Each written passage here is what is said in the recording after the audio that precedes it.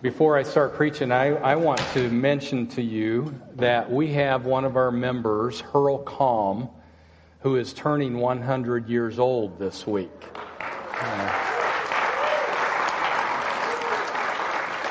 Hurl is not with us today, and actually, because of his health, he's not been able to be with us in church much over the last year or two.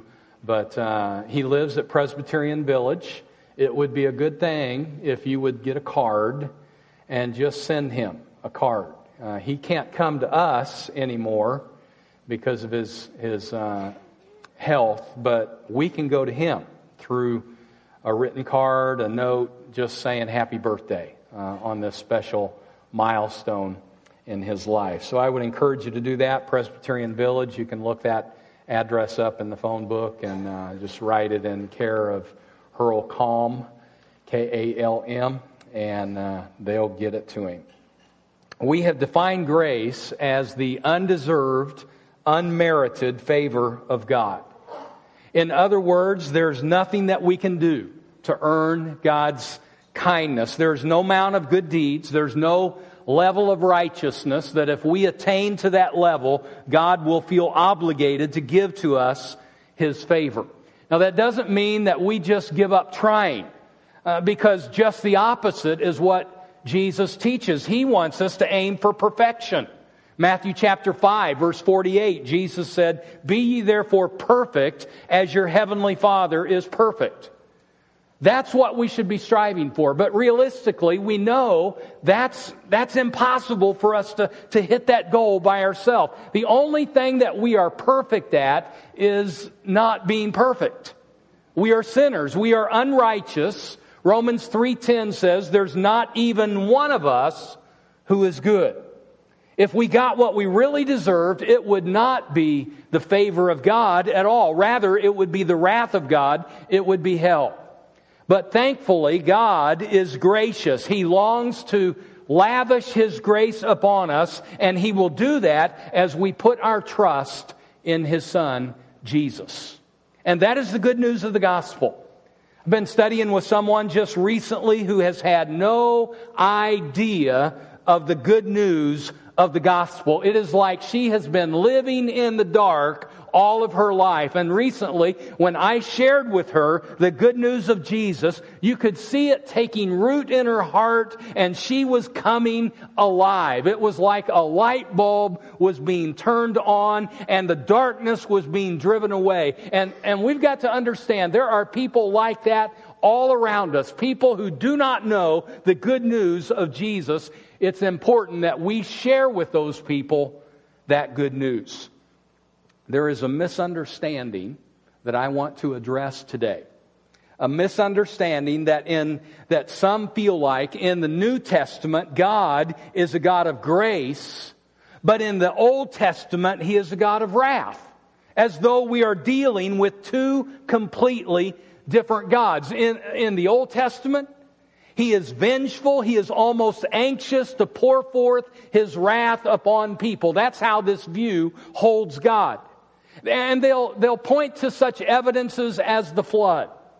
And they'll point to Sodom and Gomorrah. And they'll point to the judgment upon Korah and his family in Numbers chapter 16. You may remember that story, that Korah and his family were continually complaining against God and against Moses. And there came a point where the ground just opened up and swallowed Korah and his family alive. That's the ruthless God of the Old Testament, this view says. But then they say, that same God is different. He's different in the New Testament. In the New Testament, He is a God of grace, and He's forgiving, and He's kind, and He's loving. He's different than the God of the Old Testament. Now, I don't believe that about God. I think that view is an incorrect view of God. According to Malachi chapter 3, verse 6, God is unchangeable. He is the same God in the Old Testament as what He is in the New Testament. He is perfect in His grace, and He is perfect in His wrath. And you see that to be true in both Testaments. And if you took the time to study this thoroughly, you would find that to be true, that there are plenty of pieces of evidence that in the Old Testament, not only is He a God of wrath, but He is also a God of love and a God of grace. And you see that to be true as Jonah preached to the Ninevites, and God's grace was upon those people as they repented of their sins. And how many times was He patient and forgiving towards the people of Israel? They complained and groaned and moaned against God, and yet He was patient towards them and loving towards them. He was gracious towards Naaman the leper. He healed him of his disease. Maybe you remember the widow from Zarephath. The prophet Elijah was staying with her, and her son died, and through God's grace, He gave that son back to her alive. It's very clear in the pages of the Old Testament that God is both gracious and He is just. He is perfect in His grace and He is perfect in His wrath. And the same thing is true in the New Testament. His love is well documented as He gave His only begotten Son, Jesus, to die on the cross for our sins. And you see His grace over and over again in the ministry of Jesus as He raised up the lame to walk. He gave sight to the blind. He raised up Lazarus to live again. On and on we could go, the different miracles showing the love of God towards mankind. But also the same God in the New Testament, you see Him to be a God of wrath, a God of justice. And if you don't think so, just ask Ananias and Sapphira. They will tell you all about that. But I will say this. There are not as many times in the New Testament as what we see in the Old Testament, this pouring out of God's wrath upon mankind. And I think I know why. It's because of what Jesus did on the cross. The cross and the payment of sin by Jesus is holding back the wrath of God. It's almost as though it's serving as a dam, holding back the wrath of God. His wrath is still there, but it's being held back. It's being stored up for the end of time. And you see this in Scripture in more than one place. Romans chapter 5, verses 8 and 9 says, God demonstrates His own love towards us in that while we were yet sinners, Christ died for us. Much more then, having now been justified by His blood, we shall be saved from the wrath of God through Him.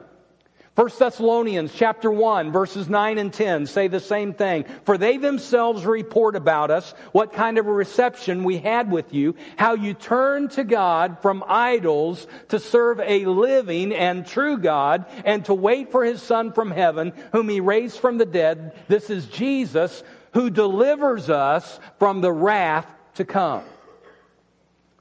Understand this, there is a day coming in which God's wrath will be unleashed against all of man's unrighteousness. But in the meantime,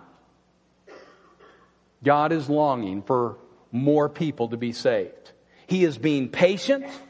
He is being long-suffering. He is waiting. He is hoping that one more person will come to repentance. He has more grace than what we can even begin to imagine. He is a God of grace. And we have been emphasizing that in this series of messages, talking about grace, and particularly how we are highlighting God's grace in the lives of several Bible characters. And we have looked at several Old Testament characters over these weeks past. We've seen how God's grace shows up in the life of Abraham. We've seen how it shows up in the life of Joseph and Moses. Last week we talked about Joshua, the grace of God in his life. And within the story of Joshua, we saw the story of Rahab, God's grace towards her. Today, we are looking at one more Old Testament character whose life was filled up with the unmerited favor of God, and that is the person of David. When it comes to God's grace and the life of David, I think we could say it this way, that God's grace was overwhelming. It was more than abundant in the life of David. First of all, you'll see God's grace in that He chose David to be the king over Israel. And David was quite an unlikely candidate. If you have been reading from Andy Stanley's book on the subject of grace, he has a chapter there on David, and this is what he writes. I'll quote to you. David's story is a story of grace from start to finish. He says, why David? And he's making reference here to David being king. He says, why David? What had he done to deserve this honor? Nothing, not a thing. And apparently his family agreed. They didn't even invite him to his own coronation. Besides, a new king should be the son of an old king. David wasn't even from the correct family, yet God picked him. He picked him in spite of his family and in spite of his birth order. Unquote. And maybe you remember the story. As Samuel came to the house of Jesse, he had a mission from God, and that mission was that he was to anoint one of Jesse's sons to be the next king over Israel. And it was as though Samuel is sitting on a bench and each one of Jesse's sons are being paraded past him. The oldest son came first, and Samuel was quite impressed. He thought to himself, surely this is the next king. Eliab was his name. He was tall. He was broad-shouldered and he was strong. He was handsome. And from a human standpoint, he was striking. And Samuel was so impressed with him. And he's thinking in his mind, surely this is the one. But God said to Samuel, no. No, this is not the man that I have chosen. And he went on to say, do not look at his appearance or at the height of his stature, because I have rejected him. For God sees not as man sees, for man looks at the outward appearance, but the Lord looks at the heart. And 6 more sons are paraded past Samuel, and each one of them, from a human standpoint, seemed to be quite impressive, and yet each one of them God rejects. God says, no, that is not the one. And Samuel turns to Jesse and says, do you have any more sons?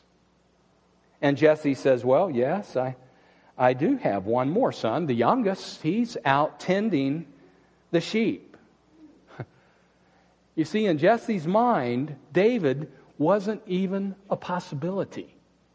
He was the youngest. He was small in stature. He was inexperienced. He was a shepherd of the sheep. He wasn't king material.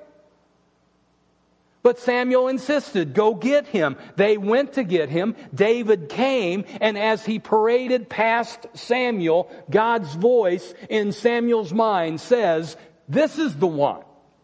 Arise and anoint him. Because of God's grace, He chooses ordinary people to do extraordinary jobs. And this has been God's way all along. In this case, He has called a shepherd boy to become the next king over His people, Israel. And we would see it later as God calls a fig farmer named Amos to become one of His great prophets. And we would see it yet again as God called the cupbearer to the king, whose name was Nehemiah, to be the man to lead His people out of captivity and to take them back into the city of Jerusalem and to rebuild the walls. And you see the same truth over in the New Testament as Jesus comes, the Messiah, and God calls 4 fishermen and a tax collector to become His right-hand men. And He called a woman who had been filled with demons, Mary Magdalene. She had been freed from those demons, and she was the one to be the first to go and tell the resurrection story. You see, God loves to take people whom the world gives no consideration to whatsoever, and He will fill those people up with Himself, and He will do extraordinary things through them. Well, time went by, And do you know where David ended up after he was anointed as king? He ended up back in the field attending his father's sheep. But God was preparing him for something big and someone big. What do boys do when they're in a field and they're surrounded by rocks and they get bored? They do what I did as a young kid. If I'm out on a trail somewhere and a lot of rocks laying around, I'd pick up a rock and I'd find me a target and I would see if I could hit that target with the rock. And I'm just imagining David picking up 10 rocks and saying, finding a target, and how many times out of 10 can I hit that target with this rock? Except David wasn't throwing rocks. David was slinging rocks with his slingshot. And over time, he got so good with that slingshot that he could put a rock anywhere he wanted it. And so it shouldn't be too surprising to us that he put that rock right in the middle of the forehead of that giant. And when he did, the giant came tumbling down. Last week we talked about Joshua and how the walls of Jericho came tumbling down. And the story is true with David. He put that rock right in the middle of that giant's forehead, and the giant came tumbling down. God loves to use ordinary people and do extraordinary things with them. I wonder what He might do with you and with me if we would just surrender to Him and become available for His service. We tend to say things like this: God can't use me. I don't have any talents. I'm a nobody. But God specializes in taking nobodies like David and making somebody out of them. All it takes is a complete surrender on your part and my part, and a willingness to say, yes, Lord, I will do what you have called me to do. And just as God's grace showed up in David's life, choosing him to be the next king over Israel, so too God's grace will show up in your life and my life as He chooses us to do His will on this earth. He'll help us. He'll help us get the job done. Let me give to you a second point about God's grace in David's life. He forgave him of his sin. And I'm speaking particularly of his sin against Bathsheba and her husband Uriah. And if you're not familiar with that story, you can read it in 2 Samuel chapter 11. I want to ask you this question: why was David not out to the battle with his troops? The very first verse in chapter 11 of 2 Samuel says that he was not out to battle with his troops. Instead, he had stayed behind in Jerusalem. And that was very unlike David. You read his story. He was a leader in battle. He was quite a warrior, and people liked to follow him. But this time he'd stayed behind. He'd sent his troops out, and he'd stayed behind in the city. It gives me some insight as to the danger that we put ourselves in when we step away from the spiritual battle that we are all in. You do know that we are all in a spiritual battle. The battle is raging. And as long as we are fighting the battle and we are engaged with our enemy, there is no time for fussing and fighting with the guy who is in the foxhole next to us. No, he's my buddy. He's got my back and I've got his back. But I'm told this is true. Those fellas who step away from the front lines of the battle and they go to the back, those are the fellas whom you'll find complaining about the food. And they're complaining that the coffee is cold, and they're fighting with each other. They have time to fight with each other when they're not engaged in the frontline battle. They find all kinds of things to complain about when they have removed themselves from the front line to the back. And I think that's true in the church too. Those who are engaged with the enemy every day in the power of Jesus, and they are witnessing, and they are serving, and they are loving, and they're growing, and they're extending grace to their neighbor, and they're loving their neighbor, and they're praying, and they're reading the Word. These are the people who don't have time for nitpicking and fighting with each other. But those who have removed themselves from the front lines of the battle, and they've gone to the back, those are the ones that you'll find nitpicking. Those are the ones that you'll find complaining, and they'll be fighting with their brother and sister because they have time on their hands. And they find all kinds of things that don't suit their fancy. Sometimes it's the preacher. Sometimes it's the church. Sometimes it's this, or sometimes it's that. Sometimes it's the song service, or sometimes it's this. Whatever. They find all kinds of things that they just complain about. And I'm wondering if those aren't the people who haven't stayed engaged in fighting the enemy in the front lines. And so my challenge to you is to learn from David. Don't remove yourself from the front lines of the enemy. Stay engaged. Stay focused on who your real enemy is. Paul said it this way: Our battle is not against flesh and blood. Our battle is not against each other. Our battle is against Satan. Well, David wasn't used to having so much time on his hands.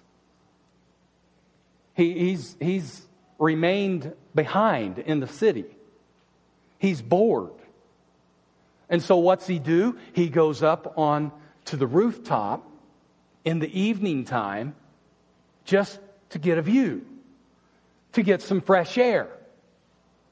And lo and behold, he sees a beautiful young woman bathing. Now, if he had turned away from that, it would have been all right. But he didn't turn away from that. He looked again. And he kept on looking. And then he plotted about how he might have her. He inquired to his servant as to who this woman was. And if you read Andy Stanley's book, he pointed out something to me that I thought was very interesting. I never had really picked up on this until I read this. That his servant says to David, as the question has been asked, who is this young woman? The servant says to David, she is the wife of your faithful servant Uriah. You know, Uriah, your friend, your loyal servant, Uriah, you remember, he's out there on the field fighting for you, David. This is his wife. In other words, the servant was doing his best to help David out. He is saying, David, leave her alone. She's taken by your friend Uriah. But David didn't leave her alone. There was an affair that night, and a pregnancy was announced a few weeks later. And then there was an effort to cover it all up on David's part. And when that didn't work, there was a murder that took place. Uriah was dead.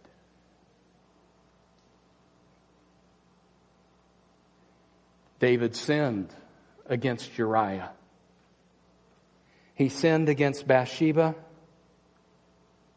He sinned against his own family and his people.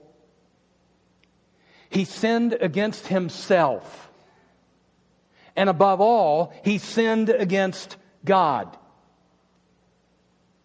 And time went by, and David, I think, felt like he was going to get away with his sin.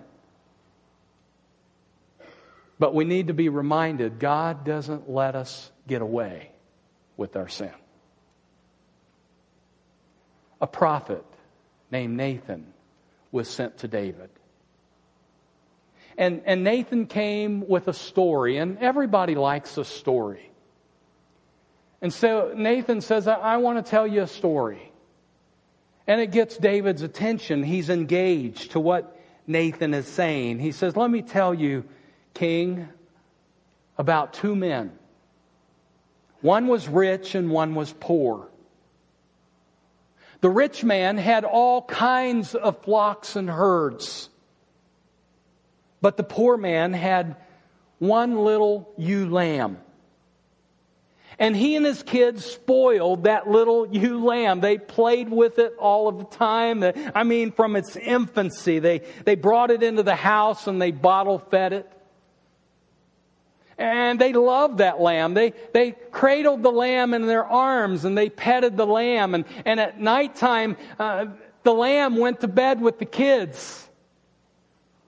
And the next morning, the father, he'd go in and he'd check on the kids. And lo and behold, the kids would have their head on the little lamb as a pillow. They named the lamb. He was a part of the family. This little lamb was precious to this poor man and his family, and that's really all they had. Well, there was a stranger who came through the land, and he was hungry.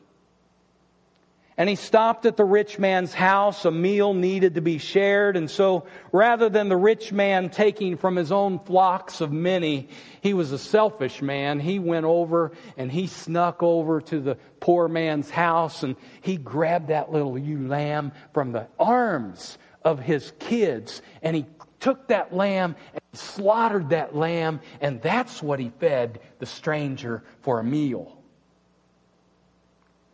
And at this point in the story, David rose up with anger and he said, tell me who this man is. This man deserves to die for what he has done. And Nathan pointed his finger at the king. And he said, David, you are the man. For God gave to you everything that you would ever need. He even gave to you the throne over His people Israel. He gave to you everything that you could be content with, all of that. But you chose not to be content. You went and you stole the little ewe lamb. You stole Uriah's wife. And then you went so far as to kill your neighbor Uriah. And it was like a sword into the heart of David. And I'm just picturing David as this all plays out. And Nathan has put the finger on him. And it's like a ton of bricks. The truth has come down upon him. And I'm just envisioning David just buckling to his knees. And he's saying, oh, I have sinned against God. And all of a sudden, the king is broken. He is broken over his sin. I want to talk to you for a moment about repentance. And I have good news for you today. That God in His grace extends forgiveness to the repentant sinner. Do you understand what repentance is? It's to know that you have sinned against God. And that you are sorry for your sins. And you confess those sins to Him. And you ask Him to forgive you. It means that you are turning away from sin and you are turning back towards God. To repent means if you are walking in this direction towards sin, towards yourself and the pleasures of yourself, to repent means to stop and you turn away from that and you turn back towards God. You are giving your heart back in complete surrender to Him. Acts 3:19 says, "Repent then and turn to God so that your sins may be wiped out, that times of refreshing may come from the Lord." Do you want times of refreshing? Do you need that burden of sin lifted? Here a few weeks ago we talked about the baggage that we carry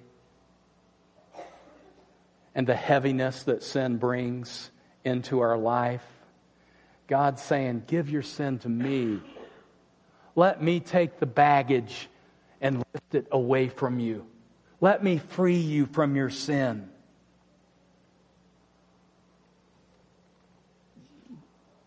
Do we understand that if we don't do that, that our sin is leading us nowhere but hell? Jesus said, if you don't repent, you will perish. Can't get any clearer than that. If you don't repent, if you don't change and give Him the controls of your life, you will go to hell. But the good news is Jesus accepts the repentant sinner. His arms are open to us. He will forgive us. He will give to us a brand new start. 2 Corinthians chapter 5 verse 17 says, "Therefore, if any man is in Christ, he is a new creature. The old things passed away. Behold, new things have come." If we repent, He will wash us clean. He will erase the sin from our record. He will lift the burden that has come from our sin, and we would be an absolute fool if we say no to repentance.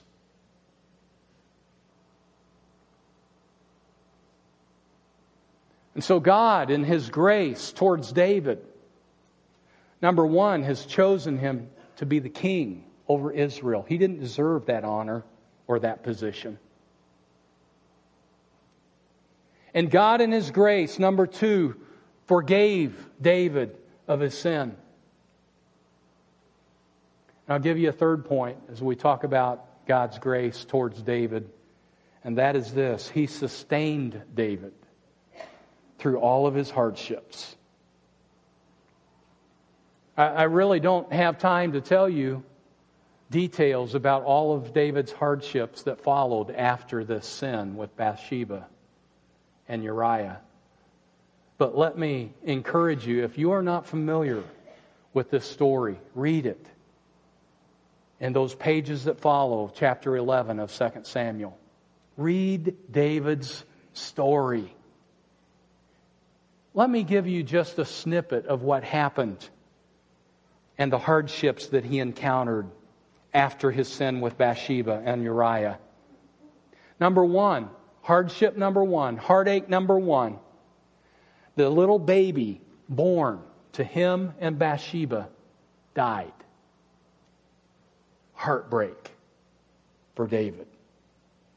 Heartbreak number two, his own son, Amnon, raped his own sister, David's daughter, Tamar. Now put yourself in David's shoes and to think about that happening in your family. That your son would rape your daughter, his sister. And how that would break your heart. It broke David's heart. That's heartbreak number two. Heartbreak number three is connected with that. Another son, Absalom, he knows what his brother Amnon has done to his sister Tamar. And he's looking at his father and thinking, do something! Do something! And he doesn't see David reacting in the way that he thought he should react. And so Absalom takes the matter into his own hands and he kills his brother Amnon. And so now, not only do you have a rape taking place and a loss of an infant, but you've got a murder in your own household, one son murdering another son. But it doesn't stop there, because Absalom is enraged with his father. And so he begins a conspiracy. He wants to overthrow his father.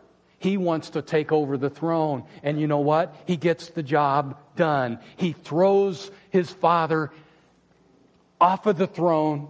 In fact, David has to run for his life out of the city of Jerusalem, and all over the countryside he's running with his son Absalom chasing after him, trying to kill him. Heartbreak number 4. But it doesn't stop there. Because David still, even in all of this, he loves his son Absalom. And David's loyal army has gone with him out of the city. And his captain, Joab, says, let me have a chance at Absalom. I'll take care of him for you. And David, in his love for his son Absalom, says very clearly to Joab, you leave your hands off of Absalom. You do not kill him.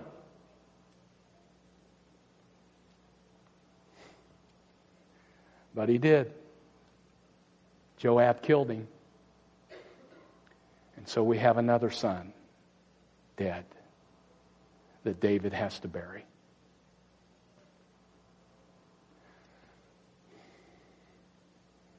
I can't imagine all of that heartache. And I don't think many of you can imagine it either. To have all of that happen in your family and in your life, and yet the grace of God sustained him through it all. And you read about that truth in the book of Psalms over and over again, of how God sustained David amidst all the heartache. Let me read to you one of those writings, chapter 73, verses 21 and following. Just feel what David is writing here. He says, when my heart was embittered and I was pierced within, then I was senseless and ignorant. I was like a beast before you. Nevertheless, I am continually with you. You have taken hold of my right hand. With your counsel you will guide me, and afterward receive me to glory. Whom have I in heaven but you? And besides you, I desire nothing on earth. My flesh and my heart may fail, but God is the strength of my heart and my portion forever. For behold, those who are far from you will perish. You have destroyed all those who are unfaithful to you. But as for me, the nearness of God is my good. I have made the Lord God my refuge, that I may tell of all your works. You see, through it all, God never let go of David. And David never let go of God. And the same can be true for you. You know, each and every one of us here have burdens that we carry. And some of you, you're going through trials that nobody else really even knows about. You're carrying a load that nobody else understands. But I'll tell you what, God understands. God knows about your load. I may not know about your load, but God knows about it. He knows every detail of the load that you're carrying. And He wants to lift the load. and carry the bulk of that weight. He wants to carry you. He wants to carry your load, and He will if you let Him. Let's pray together.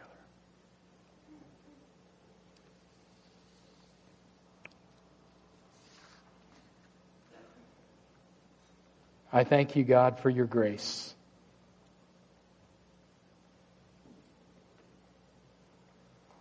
That you sustain us, that you forgive us,